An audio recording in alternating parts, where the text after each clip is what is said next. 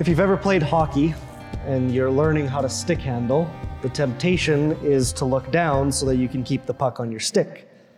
But your coach will quickly tell you to keep your head up. Because if the fear of losing the puck off of your stick makes you look down, you're actually going to run into a way bigger obstacle if you don't keep your head up. Or if you can think about driving a car, if you can think all the way back to when you learned to drive a car. What's one of the temptations of a new driver? It's that they look too close to the hood of the car when they're driving. They look at the road just in front of them instead of keeping their head looking out towards the horizon so that they can see everything that's coming. And what's the problem with looking too close to the hood of the car is that you correct too often, or you overcorrect when you do that, instead of keeping in a straight line and between the lanes. Or a child who's having a meltdown at the grocery store because mom or dad won't buy them this candy bar. Why do mom and dad just not buy it for them and appease the child and move on? Well, it's because they've got something better. Don't want them to spoil their dinner. They need to learn that they can't have this now because something better is waiting for them. Or if you see a stranger in need, what is your first thought? I should mind my own business, or what can I do to help? St. Paul tells us today in his letter to the Colossians, seek the things that are above. This doesn't happen by accident or naturally. It's something that is learned and is a gift of grace. To learn how to seek the most important things, to seek what is essential to a fulfilled human existence, or to seek what is most valuable. This is what we are being invited to do.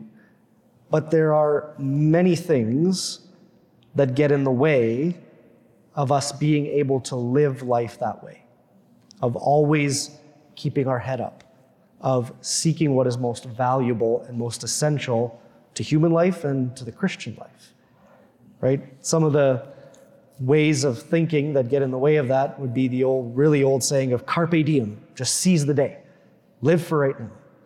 Or a few years ago, the saying was YOLO, you only live once. And there's a degree of goodness in there. But if that's all that you do, you're missing something important.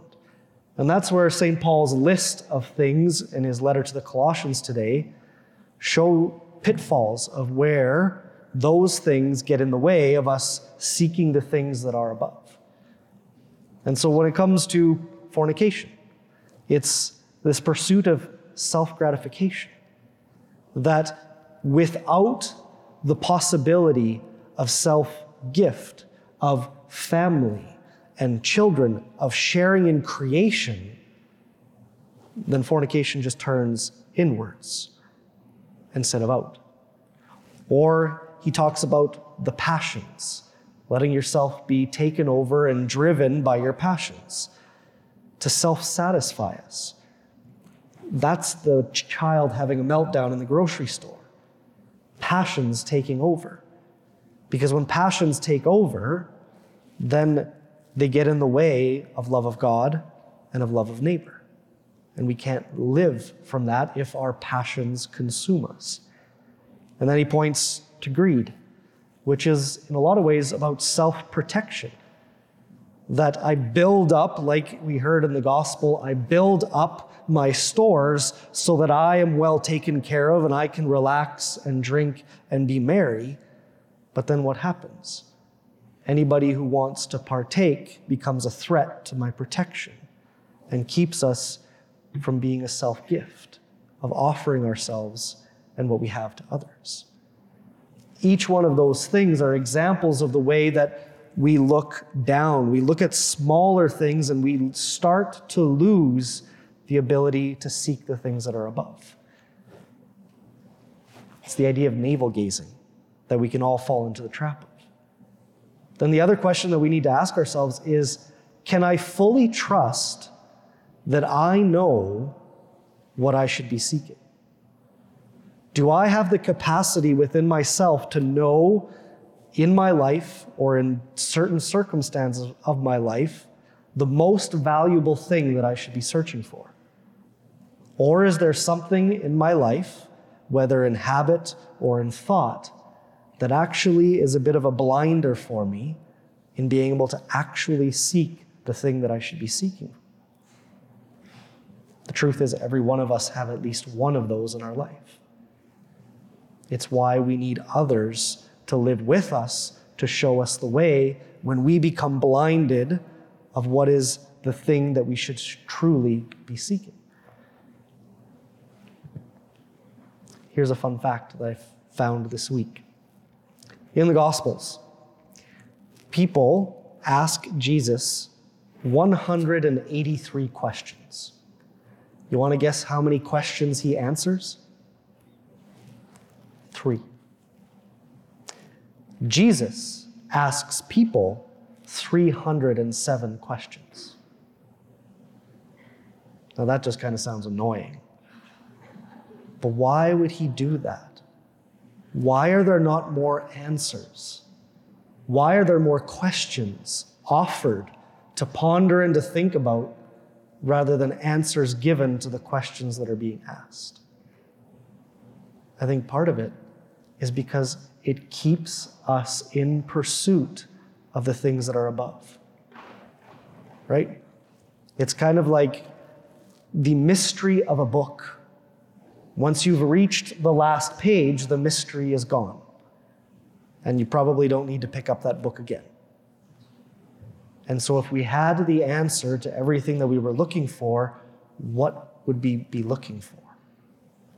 And it would prevent us from pursuing God in our life. This is one of the simple reasons why prayer in our life becomes so important. Because the moment that we sit down to pray, it is an attempt to open ourselves up to the things that are above. That I let go of all of the preoccupations and worries and responsibilities that I have for my life, and I open myself up to the one who is above, the one who is creator of all things, and the one who is the God of providence. If we stop praying, then we lose the ability in our life to seek God, to seek those things that are above. And then it has a trickle-down effect into everything else that we live in our relationships with others or the way that we see problems in our life and the world around us. And then what it feels like is like I carry the weight of the world on my shoulders because I have to have the answers to all of the things that are imperfect around me. But I don't. Not if I seek the things that are above. Not if I discern with God and with those that I love what is most valuable to seek, what is most essential to live a fulfilled human life and a fulfilled Christian life. When I learn to seek those things, then I really find God. When I'm in the confessional, when people say that they struggle with faith, my first question is, are you praying regularly? Because often the answer is no. Like those two things don't go hand in hand. Of course, when you hear it, it's obvious. But what happens is in the weight of sin, we abandon seeking what is above, and then our faith starts to be tempted by the simple thing of going to confession, by returning to prayer. Our minds and our hearts are elevated again to God. It's why we come to the altar and we pray here at least every week, so that once a week we turn our minds and our hearts to the one who is above, so that he can help us seek the things that are most beneficial to us.